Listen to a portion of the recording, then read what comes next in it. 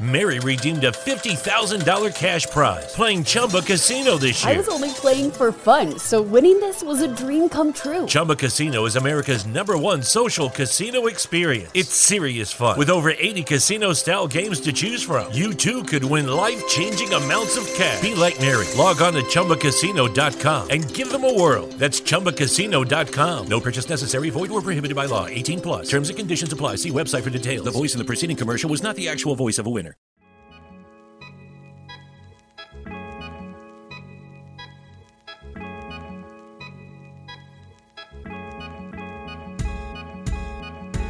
Five, 4, 3, 2, 1. Welcome to episode 61 of the Have We Made It Yet podcast. This is the podcast where two creatives and their guest today, which I'm so excited for, talks about the process of making it. I am Lucas Ng, the actor portion of this podcast, and I'm joined by my co-host, Josh Yang, the comedian portion of this podcast. Yes, he is. And with that sexy ass voice, I am so happy that I get to hear it again, just because I get to ask him the question, which is what makes our podcast? I guess what makes our podcast have that special sauce, the through line as it is. Mr. Josh Yang, have you made it yet? I have not made it yet. No. And you know what? I did my second show that I managed to do since coming back during the summer and the pandemic. It was pretty nice. I was able to retry some new jokes, new material. I had somebody from work actually come join me for the first time, which was interesting because I started a new job last September and it was all digital, all work from home. So I literally had not met anybody from my work. And then, it just so happened to have a coworker who lived real close to the bar that we were doing that comedy show up. And it was nice to share that comedy with somebody at work. So it's kind of like blending a bit of two different lives. So yeah, that was a fun night. It was a fun night. I mean, you were there as well. And yeah, it was great. And if anyone has not yet seen his YouTube set yet, recorded at the CBC Glen Gould Theater, check it out. But also he has some new material that he also featured and it seamlessly went into his set too. So it was good job. 2 thumbs up, man. Thank you. I felt like it was definitely tried 2 new premises that I felt like stayed true to my style and also my voice. So I think it really came off. It came off well. So yeah, happy that I was able to try it and get some good results. Nice. Mm-hmm. We did talk about this before we started recording, but yeah, I'm just going to do the throw though. Do you have a joke of the week? Joke of the week. Yeah, apparently, and I completely forgot about this, but apparently I used to do this at the beginning of our episodes where I would just put in a joke of the week as, kind of a thing to get me into the stage of writing. And I didn't do anything for a long time because I forgot about it. But Lucas reminded, so, okay, I'll give it a try. This one I came up with, which is recently. I'm not too sure if it's that great, but okay. So, we have to be careful with what we say these days because people can misinterpret the things we say. Yeah. So for instance, it's all about context. So like it makes sense. It's right in a court of law for a lawyer to defend their innocent client by saying it's a miscarriage of justice, right? But in that situation, you can say miscarriage of justice. It's appropriate. But in different situations, it's can be different. Like it's just about the worst thing you could possibly say to a grieving mother. And so I got it. It was a little wordy in the middle, but I think I can clean it up a bit more. But it was, you just play on that. Anyways, yeah, so that was my attempt at a joke back at doing it. Anyway, moving on with this miscarriage of justice joke. Lucas, hey, you know what? Have you made it yet? You know what? No, I have not made it yet. But Josh, high energy Josh. High energy, because I'm mostly low energy. But back to you. So you haven't made it yet. No, not yet. And So, like this summer, I'm trying to be really productive. I can only control the things that I can control. So, of course, this year I'm like, you know what? 2020 was a write-off for a lot of people. And I did not want to continue on with that kind of non-activity. So, of course, this past summer, I updated my headshots and I got them back recently. And I'm like, okay, Lucas, thank goodness that you still worked a job where you're not constantly sitting, because if you did, your headshots would just make you look so bloated all the damn time. I got them back. I'm like, okay, you look all right. You look all right. Okay, let's get those Christmas movies, because I want those. I want those Hallmark movies right now. That's my next goal. I did an audition today. Felt good about it. It was for a major client. So my girlfriend also told me to stop telling people that I did auditions. So I'm just going to keep it at that. It's just because it builds up expectations, and then people are like, how's it going? I'm like, I didn't book it, as per usual. So yeah. Hey, you know what? This podcast, if we can't talk about these auditions and not booking them, it's all prior to the making it process. So exactly, it's all the stuff they do in the kitchen, to make your meal. So yeah, true. Like I've been watching a lot of eater videos on YouTube recently, and dude, what goes on behind the scenes in a Michelin star restaurant? Like, good on them. Like, they put in the hours. I only get to see the plate, but ugh. Speaking about plating and cooking, there's no segue into this one, but I did want to introduce our next guest. Okay. Are you ready, Josh? I'm ready. Hit me. I don't want to hit you. Anyways, who's the guest? Okay. Our next guest here. So I met him in 2012. I can't believe that when I say 2012, for some reason, I still think it's 2016 right now, but that is 9 years ago now. So I met this guest 9 years ago when I was living in Hong Kong. 2012 in Hong Kong was one of the most formative years in my life. So this person that I met came at a really formative time in my life. I was honored to be invited to one of our mutual mates' stag. And so all of us guys went to Stormy's in LKF for a drink before we boarded the ferry to Macau. What a night that was, as most of our outing will not be shared on this podcast, but it was a great intro for me to our next guest here. We kept in contact ever since, and sometimes I'd even see him at Fox International Channels, where I used to work at, doing like voiceover work for our commercials and everything. Even though my time in Hong Kong ended, I'd still see him kill in the acting game, with acting in movies alongside Andy Lau, Steven Seagal, and even Louis Koo. He's had appearances in the Pacific Rim franchise and has done stunt work for the Expendables series. He's a multi-talented actor, both stage and film, and also a voice actor, a stunt performer, and most recently, an acting coach at the Actors Gym, which is Hong Kong's first professional acting studio. Please give it up for the amazingly talented Mr. Jai Day. Oh, speaking of plating and eating, it's Jai Day. How you doing, Lucas? Hey, by the way, you would kill a Hallmark Christmas movie. Oh, thank you. You would absolutely crush it, man. Oh, man. That's the dream, man. That's the dream right now, because it's union and I need those gigs right now. Thank you so much for doing this show. Quick clarification. I was not a stunt guy in The Expendables. I was Randy Couture's body double. So I was his elbow for a couple of scenes. That's all. We will clarify that. A long time ago. Thank you so much. Awesome. As to start off with every show, Mr. Jai Day, have you made it yet? Oh, no. But thanks for asking. Yeah, straight up. I mean, what is make? I mean, if I spoke to my 18-year-old self, and I'm like, hey, these are the things that I've done. I've worked with these people. They would have been like, holy shit, you've made it, right? Mm-hmm. But there's no way. I'm not where I want to be.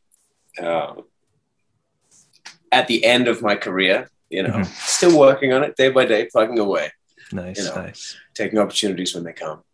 I love it. It's a work in progress, man. Can you nail it down though? Like, what would be your it in making it? I think it changes, right? I think for a while it would have been having good, consistent work, right? Mm-hmm. Something like TV show or something like that. For a while it would have been working with whoever else, Andy Lau or Jackie Chan or someone. Mm-hmm. I think I don't know that you ever make it, right? I think it's a view back on your life, right? And that's like you can encapsulate it in that. But I think being respected by your peers, right? Nice. That's probably it, right? Being respected and being like valued in your industry. That's probably making it. Or just making a fuckload of money. That's why we're in showbiz, boys. Money flows. Yep. Yeah. So I did want to start from the very beginning of like your pathway into your acting game and all that.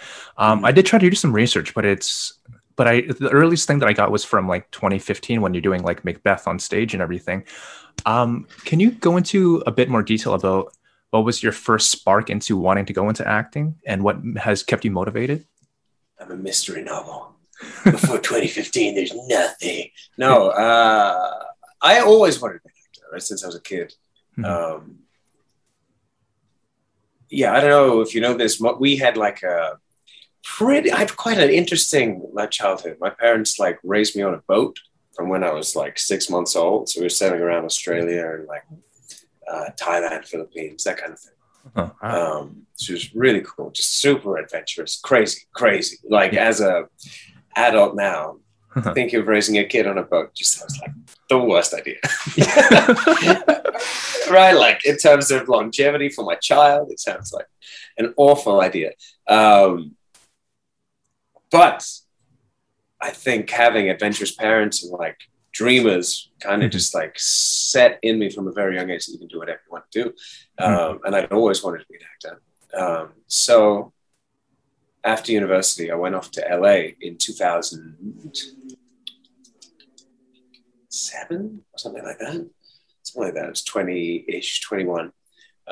Went off to the US, studied, started working, started going for auditions and things like that.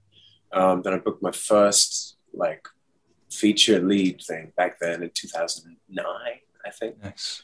It was a great movie called Virus X. Sounds timely. Nice. Oh yeah, it does again, and for the rest of the time. And then in 2010, came back to Hong Kong. At the end of 2010, came back to Hong Kong, and I've been out here and in the US, kind of back and forth since then. Nice. And has Hong Kong been your home base ever since? Well, I was raised in Hong Kong, so it's been like my home base for most of my life. But nice. Ish, yeah, Nice. It has. And I did want to. You already kind of touched upon that too at the same time, but when you did your stage performance at Macbeth, you got like rave reviews and everything like that too. Yeah. How have you kind of somewhat like navigated the difference between being a stage actor and being a film and TV actor? Because would you say that those are two like pretty almost opposing forces within acting? I think the only opposing forces within those two sides are the time commitment. Because if you're going to be doing a play that's going to be running every night and you've got rehearsals 5 times a week, it's difficult to do like a 6-month movie or something like that. Yeah. In terms of the acting, it's the same thing, pretty much, right?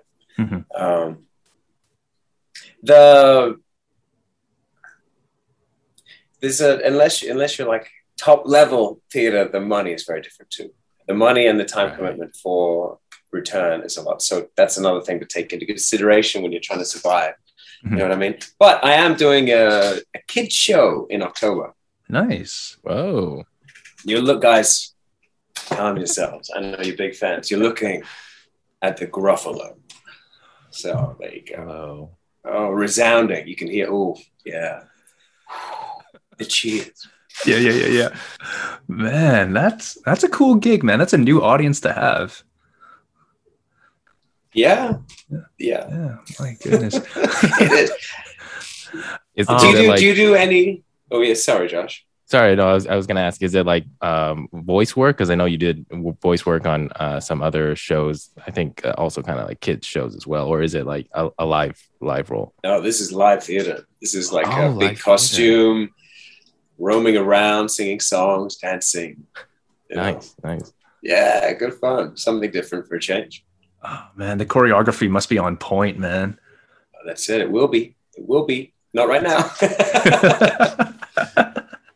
My goodness, man. Yeah, so I also did want to ask you, like, during, we're in kind of like unprecedented times right now in 2020 and also 2021 there. But based on your IMDb, you had like close to 5 projects come out within this year and also like last year too, with like Once Upon a Time in Hong Kong and Andy Lau's Shockwave 2. How have you managed to stay so busy when most of us are like trying to like climb up for work right now? I don't know.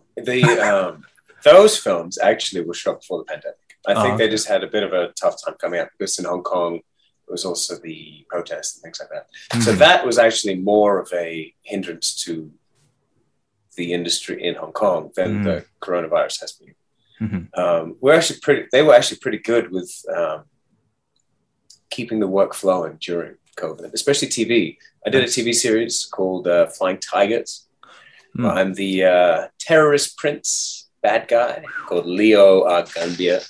So that's fun. That kept me going for like a good 6 months. Nice. Yeah.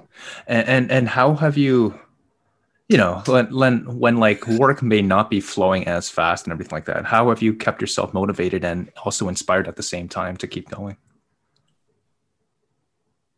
Well, I think that's a personal thing, right? You have to, especially as an actor, right? I mean, all of us, right? Actors and comedians, you have to be self-motivated. Mm-hmm. It's very easy to just turn it off and be like, there's no work. My agent isn't calling me. I'm going to play Xbox and drink beer until I die. Yeah.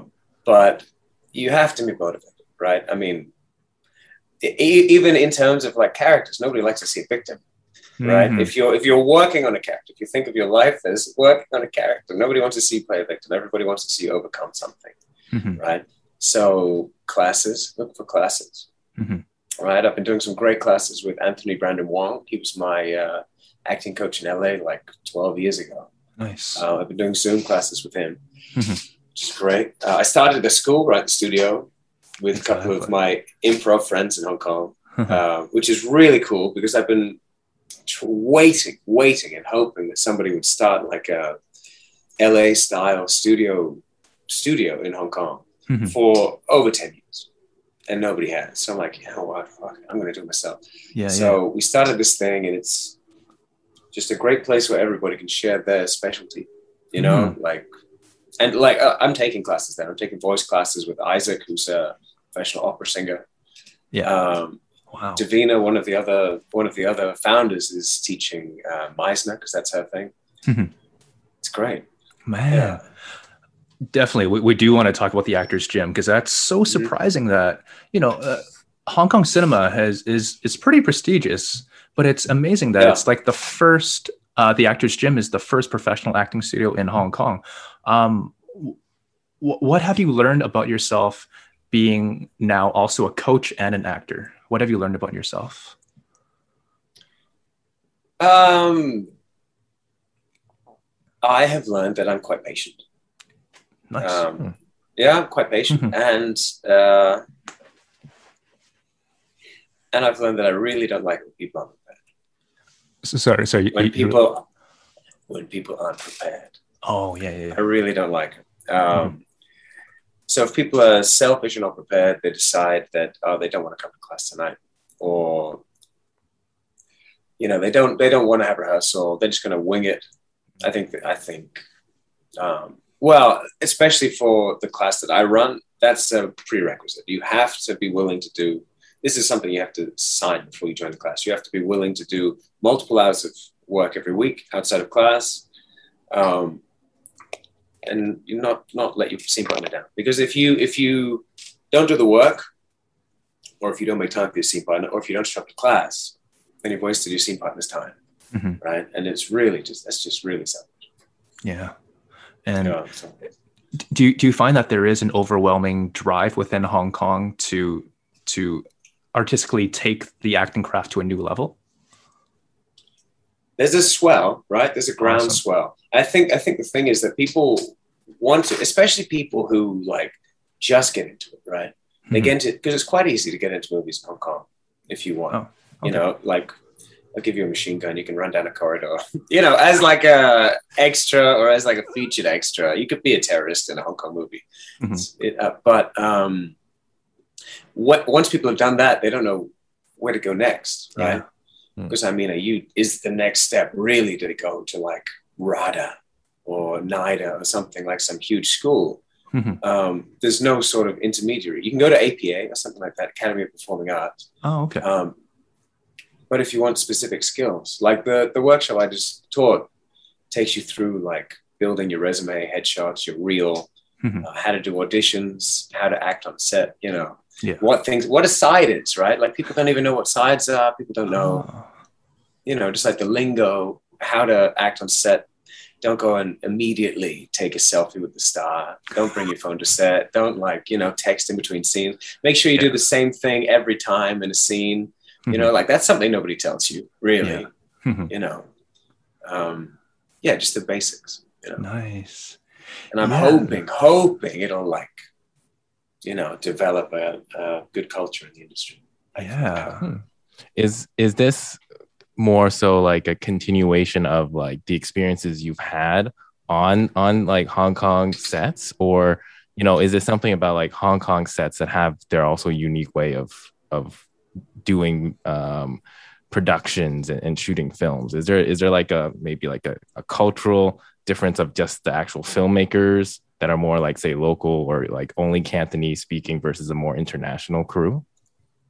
Well, I think one thing is, right, there's usually the style around Hong Kong filmmaking versus like Hollywood filmmaking, so there's usually not as much money, right? So people tend to shoot things faster and longer. I remember doing Shockwave 1, actually. It was really cool. They rebuilt like a whole tunnel. I don't know if you guys know the Cross Harbor Tunnel. Right? They like rebuilt a tunnel out in the New Territory somewhere. Wow. But everybody was there, right? Everybody was just in this tunnel for like weeks. And it was like 18 hours back-to-back days for like 5 or 6 days, right? Which is crazy, which is like crazy for an extra. Yeah. Right? But think of Herman Yao, the director, who's there before everybody else. He like leaves after everybody else, just never sleeps. It's crazy. I think just Hong Kong filmmaking is just, I mean, hey, I'm not saying an 18-hour workday is good. I actually don't think it's much more productive. But if you can justify, like, if you can shoot 2 days worth in 1 day, that tends to happen a lot in Hong Kong. Wow. That is not union standards. That's crazy. No. So, I mean, like, the less mistakes you can make, the faster your day is going to be. So overall, like, how long did that whole sequence in the tunnel take then? I don't know. I wasn't there for the whole thing, but but it was a while, you know. I mean, it justified building the thing. The whole movie is set in the tunnel, right? So it's like, did you ever see Daylight with Sylvester Stallone? No, sorry, no. No, okay. It's sort of like that. It's sort of like a Daylight situation with terrorists. It's pretty cool. That's a great movie, though, guys. You should watch that. Wow. I will. Yeah. I will.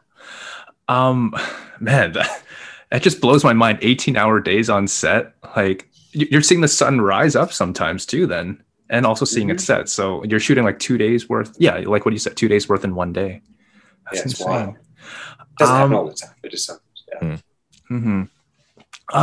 So you briefly touched upon it about what you're teaching right now to your current students and everything. I also see that you also teach audition classes at the Actors Gym and everything.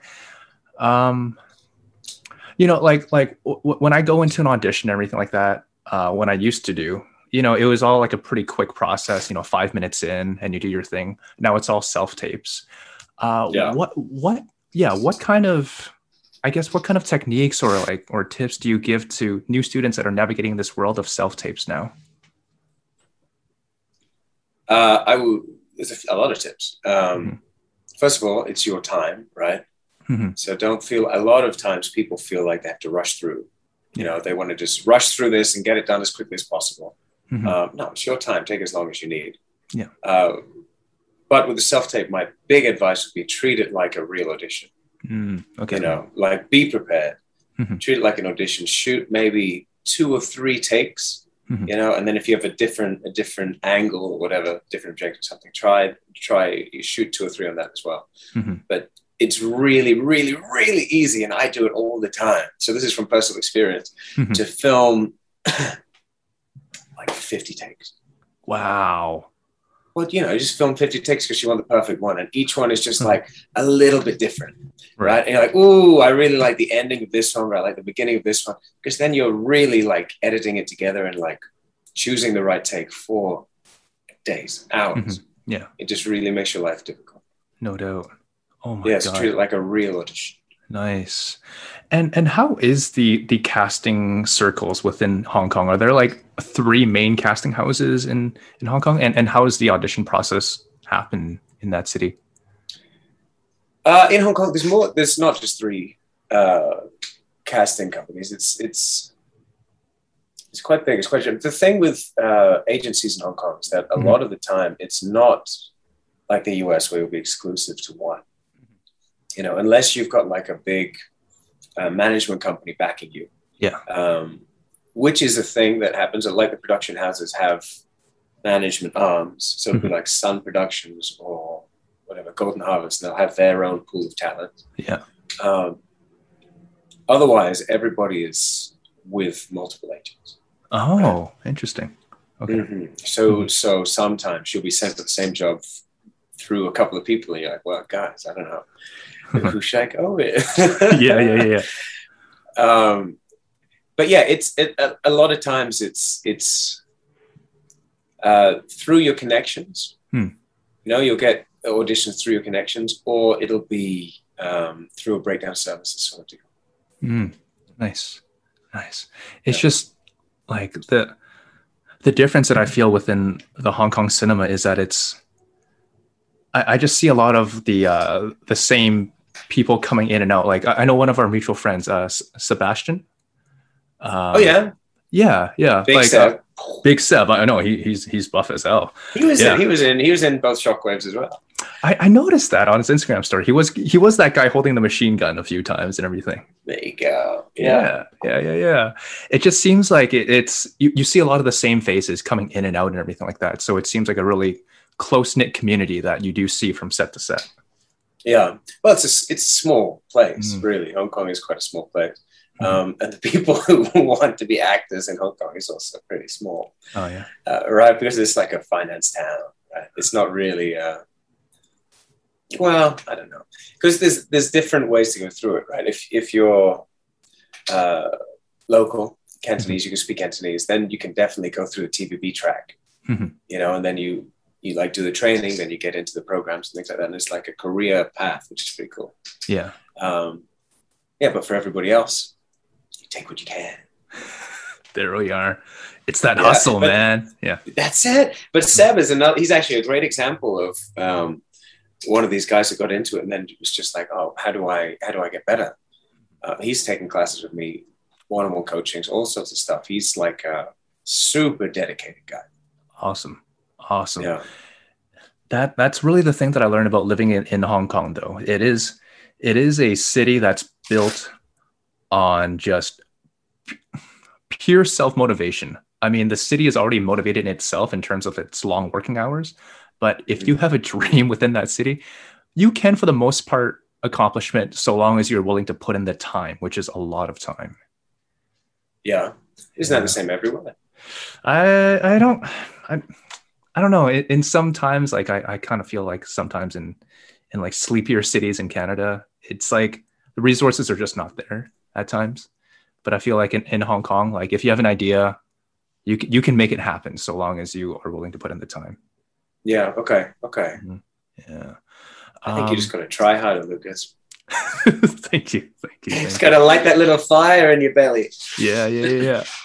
I did also want to ask you, because you've had like a variety of roles and everything like that. Yeah. What would be kind of, I guess, who would be your like dream collaborators? Who would you really want to work with again, or for your first time? Oh my God. In terms of what? In terms of actors, in terms of directors? Yeah, actors and directors. Yeah. Like dream or people I've worked with? Dream. Yeah. Dream. Ooh, baby. I'd like to work with Tom Hardy for sure. Oh yeah. Oscar Isaac for sure. You know what? You know who I don't know. I like follow his Instagram and I'm like, oh, this guy seems like a pretty nice, pretty humble dude. Dave Bautista. Oh. Yeah. I think that would be, he's a dude, right? He's like got his own style. He's doing all this stuff. I just feel like he'd be a great guy to hang out with. Yeah. He's had a very interesting path. Like it's almost like if you were to take The Rock's path, but then somehow turned it a little bit more like dramatic, because I think that was Dave Bautista's like real goal, because like he started off with in wrestling like John Cena and The Rock, but like I feel like John Cena and The Rock are really going more like mainstream action, whereas Dave Bautista has really been trying to get some of those more subtle roles, some more dramatic roles, like especially his role in Blade Runner 2041, I think. Yeah. Oh, 2049. Yeah, you're right. 2049, where he I think he turned a lot of people's heads by being able to put on a role that was kind of counter to what he's been known for, which is just action. But he had to have a little bit of more of that like look behind the eyes for his character. And like for your roles as well, like you've appeared in a lot of very action oriented movies as well. Do you find yourself wanting to look for roles that are like providing the same type of style, or is it something where it's like maybe, like you said, you kind of maybe want to branch out to other things as well, try to see some of that versatility in the offers or in your goals? Oh, for sure. I don't think you can ever. I want to do everything, man. I'm greedy. Yeah. It's like a buffet. I want to do everything. We're doing a play at the end of the year called Rabbit Hole. And that's just like this super heavy emotional thing, which is so rare to do. I'm doing a TV series in a couple of months as well, which is like, I don't know, same sort of thing, like a psychologically deranged man. Oh, nice. Yeah, I want to do everything. You know, I mean, you can run it. I love everything. You know, it's fun. Everything's fun in its own way. Nice. You know, it's that range, man, that we always want. And I'm so excited to see you in like dramatic roles too. And on top of all the action roles that you have, man. Yeah. Yeah. It'll be fun, man. I did want to ask you about this one thing though. Like your commercial work has been extremely eclectic too. Like you've had bits with KFC and then also with like an air conditioning company and everything. And those commercials, man, they are so high energy. I don't know how many costume changes, how many different looks you've had and everything. How did you manage to stay with that stamina and energy all day on those commercials? Well, let me tell you, you don't have a choice. If you've got the gig and they're shooting and they say, okay, Jai, we need a crazy dance and we need your eyes to basically be popping out of your head. Go. Yeah. You're like, well, what am I going to do? The aircon commercial, again, talking of long hours, that was a 20-hour shoot. What the hell? So you have to maintain that energy, which is wild. It sucks, but it's okay. Doable. Coffee. Micro naps. Yeah. Dude, you killed it as Colonel Sanders, man. Oh, thank you so much. Yeah. Holy shit. The role I was born to play, many have said, you know? There we are.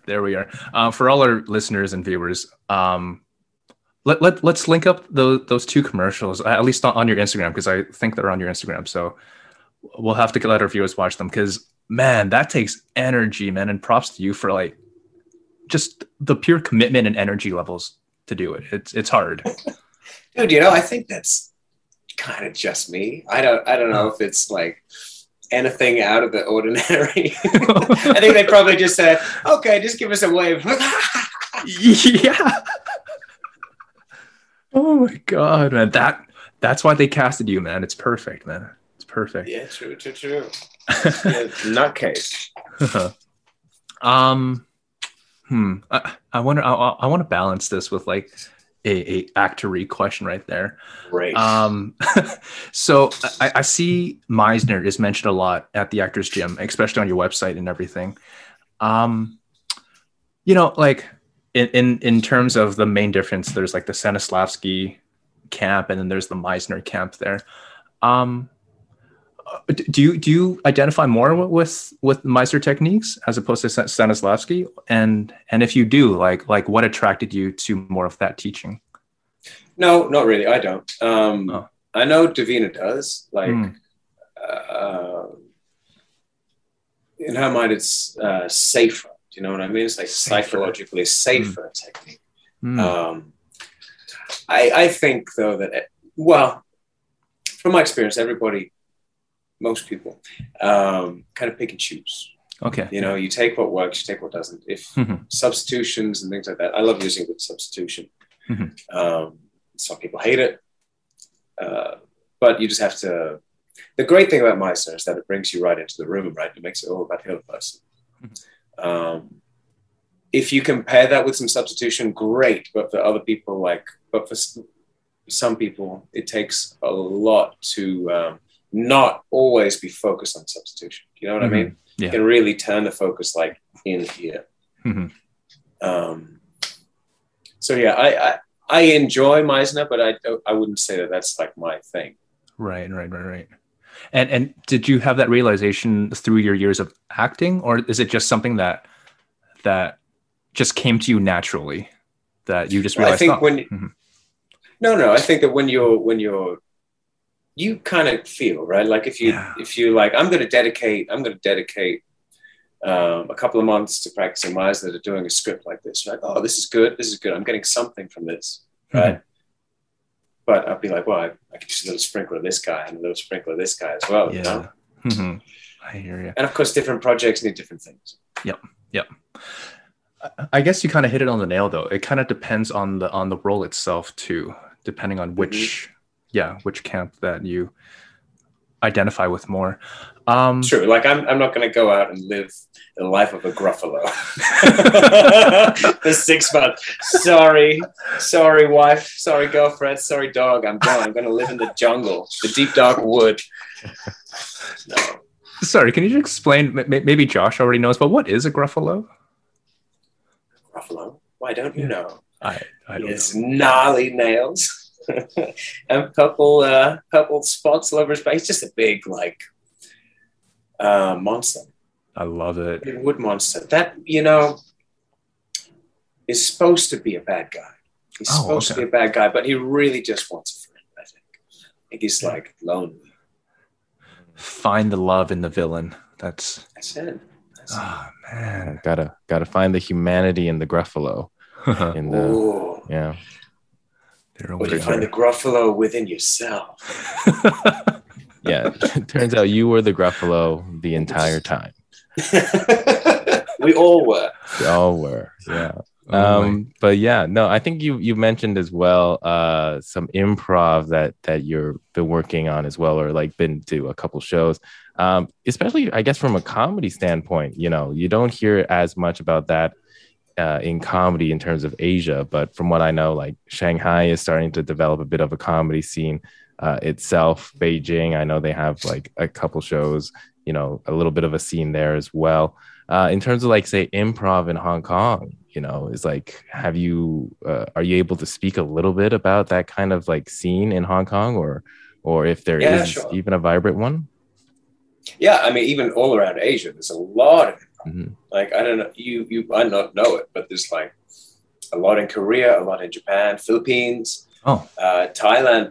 They have Singapore. There's improv festivals all over the place. When you can travel, there's improv festivals all over the place. And yeah, there's quite a big improv scene in Hong Kong. a lot of them do stand up as well, which I've never done.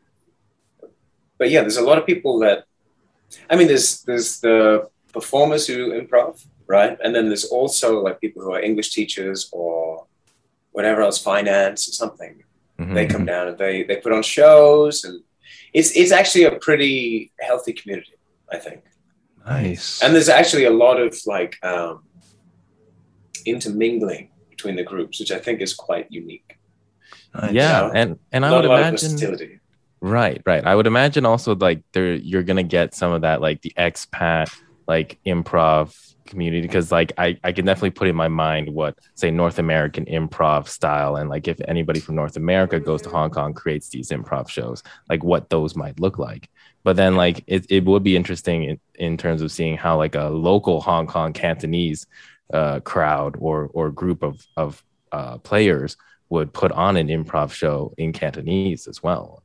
Like how those shows been? Have there been like shows where you can do like English and Cantonese improvisation at the same time? Yeah, for sure. There definitely are. And you understand a lot more than you think you would. Oh, yeah? Oh, cool. Yeah, for sure. My group went over to Korea a couple of years ago. Nice. And a lot of the other groups just did everything in Korea. And we did games together, right? Where you're speaking two different languages. And it's actually surprisingly easy to like understand. Yeah. And it wasn't just like kind of slapstick humor. It was still like text and everything, text and voice. Hey, I don't know about. I mean, yeah, it was still there was a lot of talking. It was silly. Yeah. But I mean, basically gibberish for each side, right? Nice. Yeah. Man, that's the thing. Like we were supposed to go to Hong Kong in December of this year. Of course, plans are probably going to change and everything, but there is like a underbelly, a swell, like you said previously, of the arts that are coming within Hong Kong. And thanks for starting up that gym, because I will just curate the next generation to look into acting. Yeah, I mean, let's not be crazy. I'm not single-handedly responsible for the future of Hong Kong. Yeah, that's it. But yeah, sure. Awesome. You're welcome. I know you've worked with another giant of like action films as well, Jackie Chan, and it's not. Oh yeah. It's so interesting to be able to say talk to somebody who's been on set and had some like physical set pieces with him as well. Like, so you've worked with Jackie Chan on Dragon Blade and Skip Trace, which are like two kind of like diametrically like differently toned films. One's more like a historical set piece. The other one is a bit more of an action comedy. I'm wondering, like, in terms of working with Jackie Chan on both of those two different ones, was there something that you could see in how he came to set on a day-to-day basis that was like different with the different settings? Yeah, absolutely. Yeah, I think it's a really good question. For Dragon Blade, it was huge, right? There were like 300 extras, and then it was like a big movie in the middle of nowhere in the desert. And what really stuck out about Jackie then was that he was very much like looking after everything. He very much had like the producer hat on as well. But not only the producer hat, like, I mean, he would walk around and like pick up rubbish and stuff, like he was just like, making horses were getting water and like crushing water bottles and stuff. He was very much like the father. Wow. for the film. Whereas Skip Trace was much more of a smaller scale, smaller scale compared to that. It was still, pretty big. Yeah. Wow. But he's a super nice guy. Wow. Yeah. And like, you do hear he's been dedicated to his craft for so long as well. Was there something, especially in terms of like a physicality as well to his performance? Was there anything there that you noticed in how he performed or how he approached his scenes that was kind of like a learning point for you as well, that you would bring to your own craft? Yeah, there was he's got a very kind of like frenetic, fast energy, right? Like everything he's doing. And you can he was kind of talking us through it at one point, trying to get us to do it. Huh. It's like if you're chasing someone or you're running away from someone, rather than like running, whatever it is, it's like being really light on your feet and always finding like little things to go. Like, should I go this way? No, I'm going this way. There's a guy over here. Where should I go? And he very much like approaches action choreography kind of like a frenetic dance, like a improvised dance sort of thing.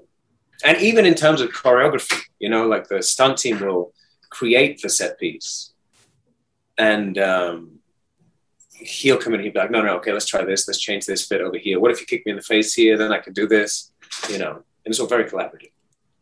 Oh, that makes sense, because as you were saying, like frenetic, kind of looking down, looking the other way, I can immediately just imagine Jackie Chan like nervously running down a hallway, just looking around for where the person he's chasing, or or like looking for things to use, right? Like that's his thing. He'd be like, what can I use to like protect myself? There's a broom. Yeah.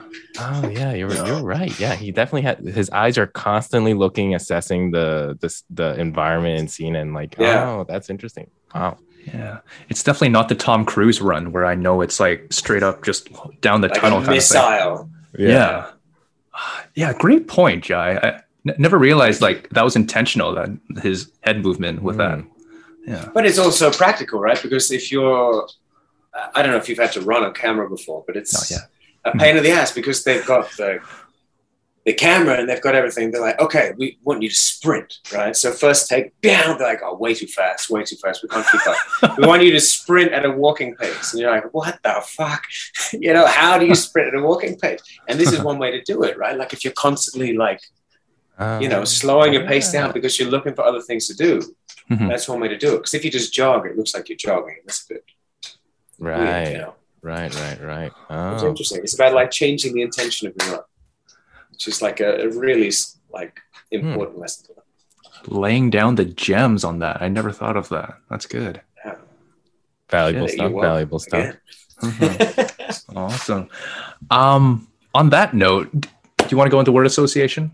Yeah, let's do it. Let's go with our end of podcast game that we like to play with our guests. Now that we've gone through, talked about the process of making it, we just want to dive into the mind of Jai, and then so what's going to happen is Lucas and I will have 10 words that we will each say in order, and Jai, what you're going to do is clear your mind, and then with every word that we say, you just say the first word or thought or image thing that comes to your mind after we say our prompting word. So are you ready? It's a dangerous game. It is a dangerous game. It is. Woo, I'm ready. Game. Let's go.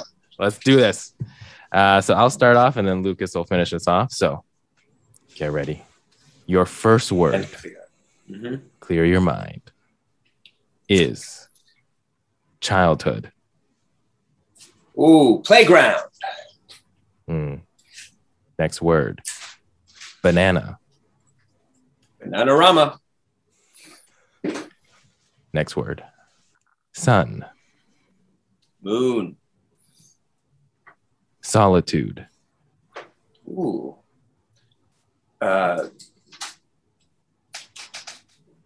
Obelisk. Obelisk. Oh, what an monolith. Image. That's what I was trying to think. Like a monolithic obelisk. Yeah. Oh, interesting. Right. Just because it would be like kind of standing up by itself on a flat plane or something like that. Kind of thinking like 2001: A Space Odyssey. Yes. Nice. That's a great image. Okay. Clear your mind. Next word is goal. Goal or gold? Goal. Oh, Pele! That's what's up. Nice. All right. Next word. River. Phoenix. Circle.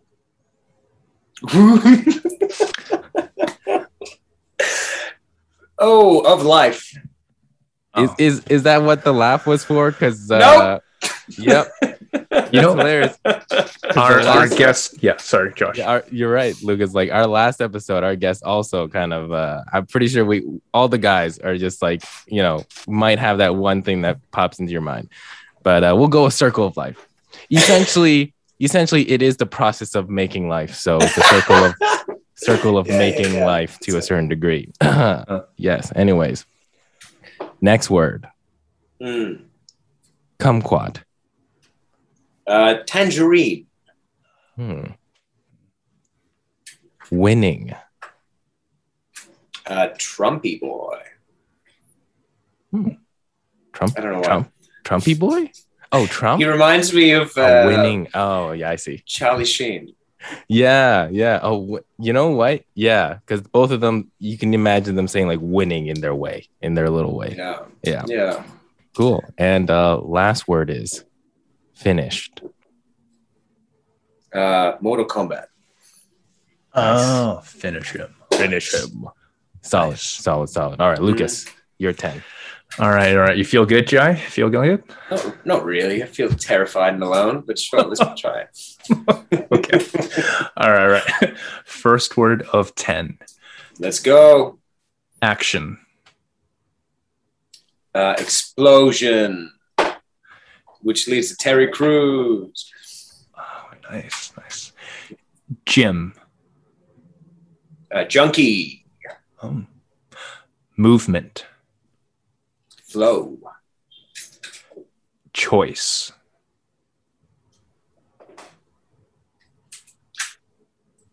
Sophie's. Oh, Sophie's. Oh, okay. Sophie's choice. Nice. Hong Kong. Energy. Outcome. Conclusion. Wish. Dream. Luck. Lock or luck? Luck. Luck. Horseshoe. And the last one, Jai Day. Oh, God. Sell out. Oh. No. Let's go for On the Process. There we are. Give it up for Mr. Jai Day. Hey. Yeah. Thank you so much for coming on. No, thank you for having me, guys. Awesome. Any projects you want to promote or anything like that? What have I got? I've got a TV series coming out soon. I've got shooting another one in a couple of months. The Gruffalo. If you're in Hong Kong, come see the Gruffalo in October. Bring your little kitties. Otherwise, that's it, I think. Awesome. Improv. If you want to come see improv comedy, look for TBC HK. I guess that's it. Awesome. TBC HK. Cool. And if you want to follow my little dog on Hendrix, cutest little thing. It's at the Hendrix Day on Instagram. Nice. We'll check that out for sure. Yeah. Where can people find you? What are your handles? You can find me on Instagram at Jai, Jai.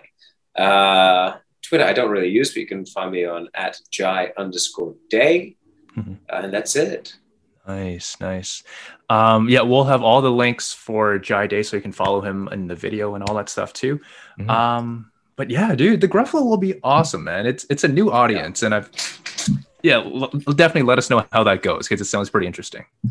Well, guys, I'll get you front row seats. Don't worry about it. Nice. Got to get. You sort out the plane tickets and the quarantine. I'll sort out the seats. There we are. Josh, where can people find you? You can find me at Josh Yang Comedy across all social media, and of course, you could listen to my other podcast, The Sleep with Josh podcast, where I read genuinely boring things like the dictionary and laws to help you fall asleep in my monotone voice. So you could listen to that. Awesome. Yeah. Awesome idea. Yeah, no, give it a try. If you want to hear somebody count sheep for an hour, I got an episode of that as well. So listen to the Sleep with Josh podcast. And Lucas, hey, what are your handles? Everyone can find me across social media at Lucas John Ng. Again, the last name is just 2 letters. N for Nancy, G for golf. And if you like what you see and hear, you can listen to us on Spotify or wherever you listen to your podcast. But if you like the YouTube stuff, you can also find our video stuff and Jai's cutest Hendrix. Yeah, this is Hendrix. You can also see adorable. Hendrix if you follow us on YouTube, hit the subscribe button. And also, if you do have the time, give us a review on Apple Podcasts. We love reading them. So far, we have 2, and next episode, we'll read them out loud because they are really heartfelt and we really appreciate the support. Give it up for Jai Dagan. Thank you so much. Yes. And give it up for you guys. Yeah. Oh, Hey. Thank you. Awesome. We'll see you all in 2 weeks. Bye. Bye. Lucky Land Casino, asking people, what's the weirdest place you've gotten lucky? Lucky? In line at the deli, I guess? Aha, in my dentist's office.